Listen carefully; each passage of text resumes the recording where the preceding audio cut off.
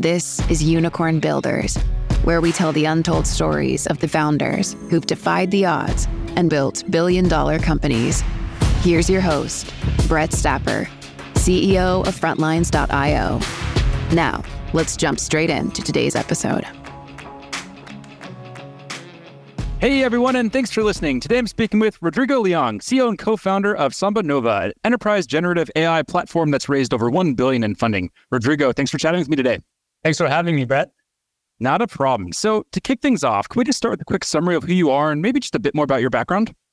Sure. I've been in the enterprise hardware and chip development industry for almost 30 years, starting with Hewlett-Packard and building some of the largest enterprise servers there, and then moving on to some startups, and then eventually finding myself at Sun Microsystems building the hardware solutions for Sun and in their Spark line of processors. And then Sun was acquired by Oracle, and so I did that with Oracle for about 7 years before I started SambaNova.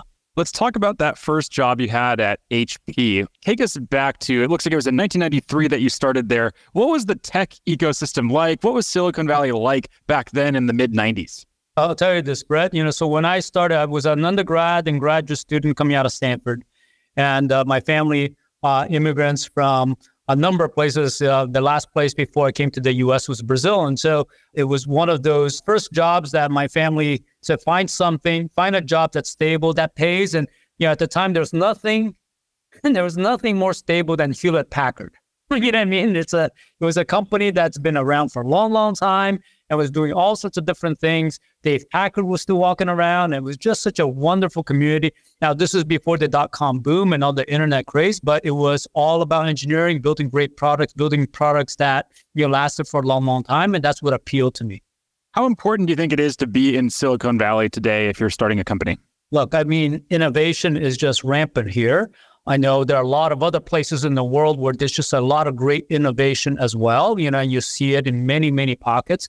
But Silicon Valley has just a history of a lot of innovators, a lot of risk takers. As an entrepreneur, you have to be comfortable with the risk that you take. You have to be comfortable with the uncertainty that comes with it. And I think Silicon Valley has a lot of people who have shared those journeys, have shared those same experiences, and gives you some resources to be able to connect with and really be able to brainstorm. But look, there's a lot of great ideas, great people all over the place, but Silicon Valley is a special place.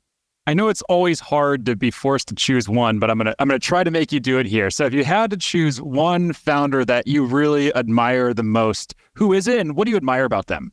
Look, there's so many people that people talk about, from Jobs to Larry to all sorts of different people. I worked for Larry Ellison at Oracle for 7 years, so I'm always impressed by the company he built. But look, I've worked for a number of founders over my career, and I think rather than the individual, I think is the quality that I really kind of hone in on. And I'll pick two, maybe not one, but two main qualities that I'd say are just fundamentally important and something that I really respect, and I actually attribute a lot of the success to it. I think one is resilience. You just got to be incredibly resilient to all the uncertainty, all the things that are coming down, and stick to the vision, stick to the idea, stick to what it is that you want to build. And that's something I noticed so much with all of these founders that I work with, just that resilience to fight through all the things that need to be dealt with. And then the second one is really attention to detail. Like every single one of those founders, whether that was about their product or about the customer, or about their own company and the culture of the company, or about each of those things. And we think about Hewlett-Packard and Dave Packard and the attention that was given to the HP way and building the right culture and building the right environment for innovation. To me, it's that attention to detail for what matters to you most is one of the most important qualities I've seen that I just really respect and try to emulate. Yeah, I recently read a book called The Difference Between God and Larry Ellison. God doesn't think he's Larry Ellison. And it had me thinking, what is it like to work with this guy? So what was it like to work with Larry Ellison? Incredibly passionate, somebody that's incredibly passionate about the business, understands the market in a way that many people just don't. The dynamics of a market and how it really works, and really being able to then, for a company that's 40 years old and with all the install base that it has, to be able to actually react and adapt to all the changes during those multiple decades, it's a rare thing. It's a really rare thing. And so He knows the business, and I think it's one of those people that, you can learn a lot from. Another question we like to ask about are books. So how we like to frame this, and we got this from an author named Ryan Holiday. He calls them a Quake book. So a Quake book is a book that rocks you to your core. It really influences how you think about the world and how you approach life. Do any Quake books come to mind for you? I read that, Brett. I read that one. And so that question, and I was like, well, how do I answer this? Because not one jumps out, even though a number of books jump out. I go back to, again, same type of things rather than, the specific book that hit me in that way, that kind of changed my entire thinking. I'm a big fan of reading books to take ideas. Really, the way I've actually learned how to actually do this in this business is not any one idea that's in the book really applies directly to the business that you have. And so really what I've actually come to really rely on is take the cues from really talking to a lot of customers and what they really say. Yeah, so I don't have that book that kind of hits me in that way that you described. There's so many different books that, people have talked about, from blitzscaling and things like that, are all books that I think, people should take a look at. But I think end of the day for me, being very grounded on what customers are saying, what customers are telling you really educates you a lot on what it is that you got to go do. Another way to ask that could be, what book have you read more than any other book in your life? Do you have a specific book that you've read, 4 or 5, 6 times? I don't. I usually don't reread books. I read them once, and then I keep them. There's so many things that people have out there to teach you, but I usually don't read them multiple times. Let's switch gears now and let's dive a bit deeper into the company. So I think anyone listening in has, of course, heard of you. I think it's hard to not have heard of the company, but can you just try to paint a picture for us for what the platform does exactly? Yeah, so we're a B2B, pure B2B company. If you look at enterprises trying to figure out how do they cross this chasm of pre-AI to post. And then this is akin to the internet, pre-internet to post. And what are all the things that you have to do?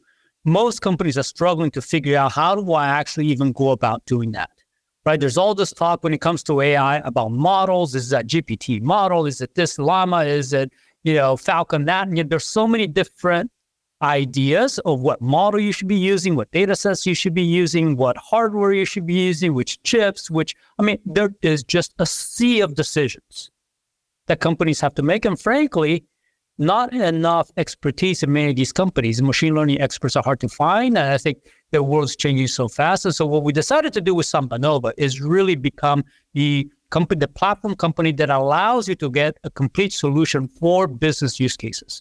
And so what we do at SambaNova is instead of you having to go hunt for your GPUs, figure out how to aggregate those GPUs together into a cluster to be able to run it, then figure out how to decide which model of the hundreds of thousands of models out there in the open source, which ones to use, then figure out which data to train, which applications to use, which has to optimize for, how do I prevent from hallucinations, is it secure? All of the things that you have to just do if you're trying to do these things by yourself, SambaNova comes in and will give you a complete platform. Right? Hardware, software, models, all pre-trained, ready to go for the enterprise with all the things that enterprises have to think about. We actually have those all pre-packaged into an environment, roll it in wherever you want, including on-prem, and we run it as a service for you. People subscribe to a service, and they get the hardware, the software, the models, all pre-trained and ready to go. And effectively, you can have your own private GPT where you can train on your own data and have the knowledge about your business, your products, your services within your own firewalls, if that's what you want, and running as a service without having to invest in all of that infrastructure and all of that expertise in-house. So I have an index that I use for myself on emerging technology. I call it the Mom Index. So it's whenever my mom asks me about an emerging technology, I know that it's starting to get into mainstream. So maybe 2016, it was Bitcoin. 2021, it was the metaverse. And of course, with ChatGPT, my mom recently asked me about AI. So AI is everywhere. Everyone's talking about it. Even people, way, way far away from the world of technology. So for you, what's that been like? I think it was November was probably that big, trigger moment where the world really started to pay attention to AI. At least it seems like from my perspective. What's that been like for you, running this company? Has it just been crazy since November? Brad, it's been just a step function in activity. Again, our company, we're just about 6 years old, and we've done artificial intelligence platforms for all sorts of use cases, from satellite imaging to medical imaging to large language models to a variety of things. And for years, it took us a lot of energy to explain to people what artificial intelligence was all about and what you could do with it. But come November of 2022, ChatGPT shows up, and what you see is artificial intelligence is actually far more than what ChatGPT does, right? ChatGPT gives you one capability among many that artificial intelligence brings. But what it did do is it put at least that one capability, that one use case, that one very innovative use case in everybody's fingertips, right? It made it very real. It made people get a sense of what could AI do that you could not do before. And so what's happened now since is many people have tried it, many people have experienced it, many people also have now discovered that there's some gaps on where I can use it, where I cannot use it. And so for us, it's just been an incredible opportunity because we can go to most companies and say, hey, you like ChatGPT? I'll give you your own, right? I'll give you your own secure one, train on your private data that you can control and you can own in perpetuity, right? And so I think that's what it's allowed us to go do, and just in a very simplistic, probably oversimplified way, allowed us to articulate what it is that we build for companies and the value that you get of model ownership, of actually having the secure, having on your private data. You know how another guest described it to me is they said, they spent the years before November 2022. That was all about trying like hell to create demand and get demand going there so people would actually, want a solution like this. And then post November 2022, it's just been a war and a battle to capture demand. Has that been similar for you? That's right. I mean, it's been like that. And I think with all the noise out there, you had previous to ChatGPT, the battle around getting attention and explaining.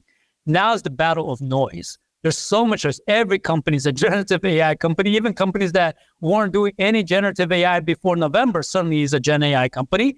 And we all know that it takes more than 6 months to actually create any type of core generative AI technology. And we've been around for 6 years. And so being able to kind of go in and explain with some depth of exactly what it is that you're buying, what it is that you need to go think about, because AI is a multi-year journey. It's probably going to be something that most companies will embark on for the next 10, 15 years as a transition. And so you want to be thinking about things that you will need to not just do for today, but over the next many years. And I think fighting through all that noise and be able to articulate to people why this is different from somebody else's solution. It's been a 180-degree change as far as kind of what type of interaction you have out in the marketplace. What are you doing to rise above all that noise? What does that look like? Well, I mean, the reality is when it comes to hardware, there are very few players that actually have hardware. And the fact that we're the most credible alternative to NVIDIA and we're able to actually deploy that with full models, pre-trained and solutions ready to go, differentiates us. And so if you don't want to go around hunting for GPUs and if you're waiting a year for it, and we are able to deploy them without having those dependencies on anybody's hardware. Today we train the largest open source language model, 176 billion parameter models that allow people to do multilingual natural language processing for whatever it is that they want. And that's done 100% on SambaNova hardware. And just so the fact that we have our own chips, our own boards, our own servers, our own models, our own software stack, all of that, kind of like your iPhone, right? You have everything self-enclosed. You actually subscribe to that service. Everything shows up and you're up and running day one. Becomes an extremely attractive option for people who are just tired of hunting for GPUs and waiting to get their allocation. If we go back to 2017, when you were first starting the company, I'm sure you had some thoughts about what the future was going to look like with AI. Take yourself back to that time. Do you think you would have thought AI would be further along or about where it is or further behind? All of the above. Well, yeah, the conviction we have around artificial intelligence was back to first principles, that you look at what capabilities AI is able to provide the world, you just cannot do without it. Right? And similar to the internet, when internet came in and you suddenly could take industries and markets that were very locally constrained to being able to ship globally out of a garage, right? Those types of unlocking were just step functions. There's just no way to do it without the internet. AI is creating the same type of opportunity. That's just the first principle thing, where you can actually process more information and create a predictive result far better than anything that existed before. And so that trend line has been realized and probably realized faster than most people think, especially as you look at kind of what these generative AI models can do now and be able to write long paragraphs, write long essays, be very intelligent about the quality of the result. Now, that said, you have other things that kind of have taken longer than we thought. You think about kind of You say, hey, all the buzz, are we at the peak of AI buzz and all of that? And yet I tell people, global GDP frequently is powered by enterprise spend. And if you talk to the global 2000, most enterprises have yet to start to put AI in production. Right? If you just ask them, give me a number, what % of your business is running for AI? If you ask, what % of your business is running on internet? They'll say 95%. Mm-hmm. It touches every workflow, every person, every workflow, everything I do touches the internet. Okay, so now what % of your workflow is on AI? 5%, maybe less, right? And so I look at that as, with all the hype, with all the excitement, with all of that, why are enterprises still a low single-digit deployment of AI into production for their business critical workflows? Because the businesses are just getting started, right? And so that's taken longer than we all thought. And I think it's already in a state where so much of the world's already on AI, and yet you got the large amount of demand still yet to come. This show is brought to you by Frontlines Media, a podcast production studio that helps B2B founders launch, manage, and grow their own podcast. Now, if you're a founder, you may be thinking, I don't have time to host a podcast. I've got a company to build. Well, that's exactly what we built our service to do. You show up and host, and we handle literally everything else. To set up a call to discuss launching your own podcast, visit frontlines.io/podcast. Now, back to today's episode. You'd mentioned there at the start of the interview about resilience. So let's talk about resilience. Have there been any just very difficult moments that you've experienced throughout building this company, and maybe any untold stories that you can share? Because when I Google your name, when I Google the company's name, I see success. There's all of this positive media coverage, all these great stories about what you're doing, but are there any untold stories there? Oh, yeah. I mean, look, every startup, you got to fight through all the things.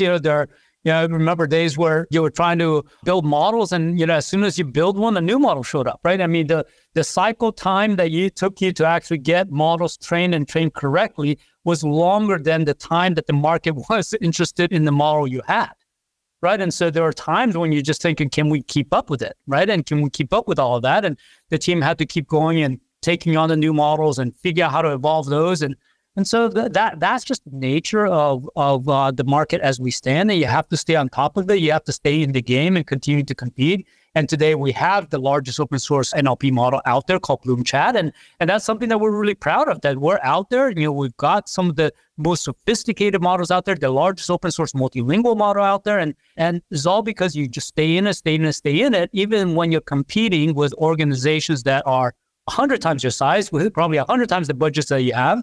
Then you have to compete, and you have to stay on top of it, because there are going to be challenges that at times feel like they're unsurmountable, right? But if you have conviction around what you're building, conviction about the technology that you have, understanding of what it takes to actually enable businesses to take advantage of it, I think sooner or later that resilience will pay off. Did you ever have any near-death experiences? Yeah, as a company, look, we've been so fortunate in that, to me, as a startup, the first thing that your lifeblood is your cash. We raised $1 billion in the first 3.5 years. And some of it really ultimately was lessons learned from previous experiences, that when you're an enterprise, doing full stack, meaning, and when I say full stack, it's from chips all the way to the models. It's one of the most ambitious things that anybody's doing today, as far as designing their own chips and pre-training your own GPT models on behalf of the customer, right? And everything in between. But to be able to do that, you have to actually have a lot of resources in terms of people who understand all of those things. You have to have a lot of machines, a lot of chips, a lot of infrastructure that allows you to do all those things. And any one of those things is a significant investment in cash. And running out of cash, ultimately, that's the lifeblood of companies. And so we've been very fortunate that from the beginning, we raised a lot of money from a lot of very supportive investors who understood the mission of the company, understood the magnitude of the undertaking, and then were able to actually keep us well-funded and well-supported, realize what we have today, right? Which is, again, an incredible journey so far with all the support of those investors to be able to come together and have a full end-to-end stack with our own chips, with our own systems, and our own models that nobody else has. How did you master that skill of fundraising? Yeah, with over $1 billion raised, I think everyone would have to agree you must be a very talented fundraiser. So where did that skill come from for you? Did you have that when you were starting the company, or is that something you really just developed over the last 6 years? Well, fundraising, again, there's a skill, but ultimately you have to actually have the idea. you actually have to have a path to realize that idea, right? And so for us, very early on with my two co-founders, Kunle Olukutan and Chris Ray from Stanford, two Stanford professors, we had a lot of really good work already done from Stanford that gave us confidence that this was the right solution.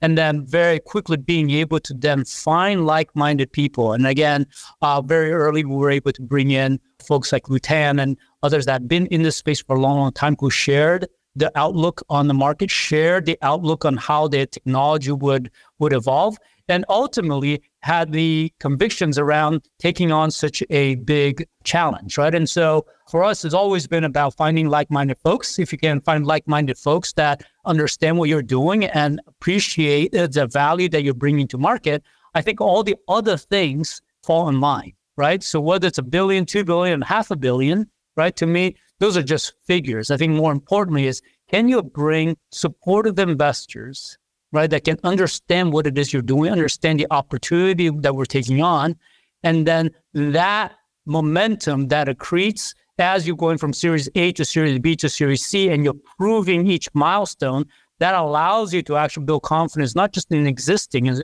investor base, but the new investors that are coming in and getting excited about it. They're more comfortable coming in and supporting these large raises. And if we go, deep inside your head there in 2017 when you were first starting, what was the intention? Was the intention to build a big, massive, multi-billion-dollar company that was going to bring enterprise AI to organizations all over the world? Like, did you have that big ambition at the time, or did it start to develop as you started to develop the product more? We did. I mean, once we actually decided that we needed to actually build a new silicon substrate, and having been in this industry near 30 years, it just became clear that as a startup that is going to be coming in with less of an ecosystem, with fewer partners than incumbents, with less time, soak time with developers, that you have to provide a more complete solution so that people can try out your technology faster, right? And so as soon as we had decided that the right answer is data flow architecture for the new semiconductor offering, then you had to take it up to a level of interface that allowed most people to actually engage with you without having to learn a new hardware coding language or anything like that, right? And PyTorch has been great. PyTorch in the world of AI is kind of the Java of AI. And so it allowed us a industry standard interface to talk to that now has created a common API for the rest of the world to actually program to, and then we can actually do the automated translation of those models down to the hardware. And so we've always kind of thought about that as a way that we could actually significantly accelerate the value to our customers, but also allow us to compete in an environment where you don't have that much time to build that ecosystem, to build a developer community, to do all the things that more traditional chip companies would do, but we wanted to take a more complete solution approach to it. If we reflect on the success you've achieved so far, what do you think you've gotten right? I'm sure there's been a lot of things you've gotten right, probably a lot of things you've gotten wrong, but if we had to pick out just a couple of those things, like what would they be? Well, I mean, a lot of people look at kind of what happened during the supply chain crisis, and we were still shipping within 30 days all throughout that entire time where everybody was scrambling to figure out how to actually get certain supply. One of the things that we did right was we raised a lot of money, and we used that money to actually manage our supply chain, right? Pre-buy a lot of the material, making sure that as a startup, we had gotten it right and demand was there, that we were not going to fail because we didn't order enough parts. And so we did that, and that's played out well for us. I think raising capital early, I think played out well. I always say that your cash is your lifeblood as a startup, and you've got to have enough of it. And you have to account for the fact that not everything is going to go a straight line, and you have to make sure that you have enough funds to be able to adjust and adapt. And I think both those things, have played out pretty well for us. What was it like raising that? I think it was your Series D was $676 million. What was that like to do a transaction for $676 million? Like, were you numb to it at that point? You've raised some other big rounds before. Like, was that just another transaction to you, or was that one a big deal?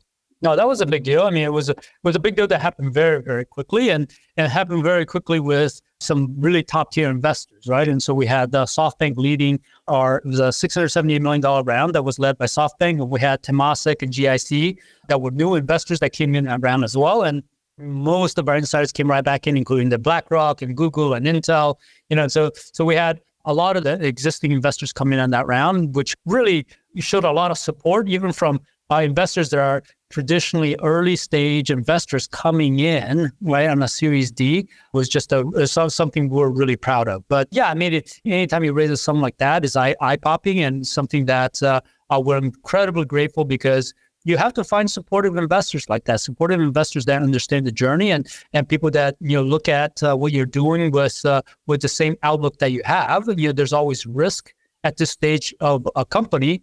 And yet finding folks that are entrusting us with their money to actually go and try to attack the market, that's something that, just we're always very grateful of, for the trust, and then incredibly appreciative of the support. Because of the success you're seeing, do you ever find it hard to remain humble and have your team remain humble, for lack of a better description? And some more context there. What I've heard in other interviews with founders who built unicorn companies is they say that, when all of these news articles start coming out, all of this positive press comes out, then you kind of lose some of that hunger that you had in the early days, and they have to fight like crazy to ensure that doesn't happen. Has that been the case for you? No, Brett. I mean, look, we can raise a lot of money and, we can be a $5 billion company, and you look around, we've got $1 trillion companies competing in our space, right? Whether that's NVIDIA being probably the most well-known out of them all. They've done a tremendous job competing there, and many others who, they're just giants in their space and very successful companies. And so we've never had that problem. I think startup to me is a mentality. It doesn't matter how much money you raise. It doesn't matter how much people value you. It doesn't even matter how much revenue you're bringing in. It's really about, the mindset of, it's our job to go create technology that disrupts the market and create something new. And we got to go and show the world. We've got to show the world what that is and show the world what value it brings. And if you actually start with that mentality, it's an uphill battle that when we all have to stay hungry and go win it, right? Because the incumbents have been there for a long time and people know who they are and they're ready to, they're always ready to compete with you. And when they're so much bigger, it's you're never short of motivation to go compete. Let's imagine that I came to you and I said, Rodrigo, I'm a founder. I'm starting a enterprise AI platform. What would be the number one piece of advice that you'd give to me? Well, raise money, raise a lot of money. The enterprise space, as you know, and many of your listeners know, is one where people want to see continuity. They want to see that you're going to be around and be around for a long time. They want to see continued innovation and products that is consistently being delivered over time. And so you need to be able to actually fund those. You need to be able to actually do that consistently year after year after year, because it's not just a one-time show. You show up one time and be done, right? And so I always encourage people making sure to raise money from the right players too, right? You find people that understand your space, find people that understand the market you're going into, and make sure they're on the same journey with you, right? Because there's always a lot of uncertainty when you come going to new space and whether you can compete or not. But if people understand how it is that you want to go about it and all the corrective twists and turns that you have to make as the market evolves, then I think you're in good shape. I have to imagine at some point you've entertained the idea of going public, given the size of the company.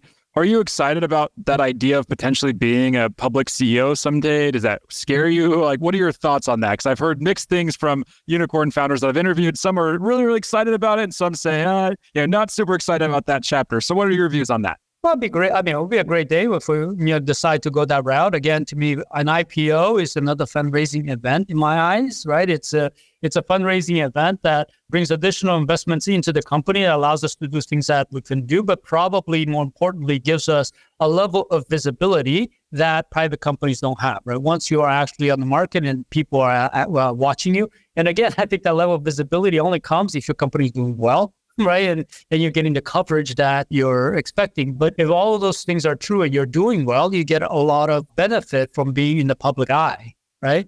And like you said, it comes with all sorts of other things that you have to do. There's a lot more disclosure that you have to make and things like that. And so for us, as we look at the right timing for it, but for us, ultimately, it's about building our business and making sure that our customers are able to actually take advantage of our technology and they're consistently getting value out of it. And if we stay true to kind of the basics of business, which is solve a real problem and show people that it brings value to their business, if you just stick to that, I think everything works itself out. What's your superpower? If I were to ask, everyone on your team what your superpower is, what would they say it is? I don't know what others would say. I do feel extremely fortunate to be able to actually work with some really amazing people, right? Yeah, at one point in the company, 80% of the company have worked with me for more than 10 years. And just being able to have, just amazingly talented people that want to work with you and join you on the journey, even when the journey isn't very well mapped out yet because it's early stage, that you're able to actually bring people together. Right? And this company, we're 500 people now, but being able to find that amazing talent and have them come join you on the journey as you grow. And each time that we grow, bring more great people that can add to the talent that you already have. I think that's just something that I'm incredibly proud of, that we're able to assemble from our own employees to advisors, to our investors, to our partners, just amazing folks that helped us throughout all those steps in the journey from Series A all the way through to today. That is something that I'm really proud of being able to do. I'm really fortunate to have all these amazing people that decided to either make this their next step in their careers or take a significant amount of time as investors, advisors, and partners to actually make SambaNova a priority for them, right? And so I do think that startups, especially startups taking on challenges like ours, you do need partners and you do need people who are willing to help you. And I think we've been incredibly fortunate to be able to find those types of people and be able to actually bring them together on the journey with us. Final question for you, since we're almost up on time. Let's zoom out 3 to 5 years into the future. Can you paint a picture for us? What's the future going to look like? Look, AI is going to be everywhere, just like the internet is. It's going to touch every aspect of our lives in every single moment of workplace. And so if you think about the productivity enhancements that AI is going to bring, is going to be a 10x improvement in productivity for every knowledge worker on this planet. I'm going to say this again, a 10x productivity improvement for every knowledge worker on this planet. The amount of time it takes us to research, analyze, assemble, do all the iterations, present, all of that work that all of us have to do in preparation for any one decision that has to be made can be done by AI models in 3 seconds. Right? And so if you think about all of that work today that disappears, how will productivity not increase by 10x? Right? And that's going to happen for people who are doing software coding, to people doing legal contracts, to people doing marketing slides, to your contact center people actually doing customer calls, all the way throughout, right? And so productivity is going to increase 10x, which means pace of commerce is going to increase by 10x. And so just like the internet, where people who embraced it got significant leg up on the impacts to commerce because of the internet, I think AI is going to have a very similar trajectory, that people who embrace it are going to have a disproportionate advantage in over the next 10 to 15 years in capturing market, because the pace of commerce is going to increase, it's going to be broader, it's going to be faster. Amazing. Love the vision. And I really love this conversation. I learned a lot from you, and I know the audience is going to really enjoy it as well. Before we do wrap up the interview here, if any founders listening in just want to follow along with your journey, where should they go? Well, certainly they can follow me on LinkedIn. It's Rodrigo Liang and Liang on LinkedIn. And that's where we keep most of our activity as far as what we're doing. Certainly, if you want to follow the company, as SambaNova.ai is really where the companies post most of the major progress, and they can reach out to me there as well. Amazing. Rodrigo, thank you so much for taking the time. Really appreciate it. And again, I love this conversation. It's been a blast. Yeah, thanks so much, Brett. All right, keep in touch.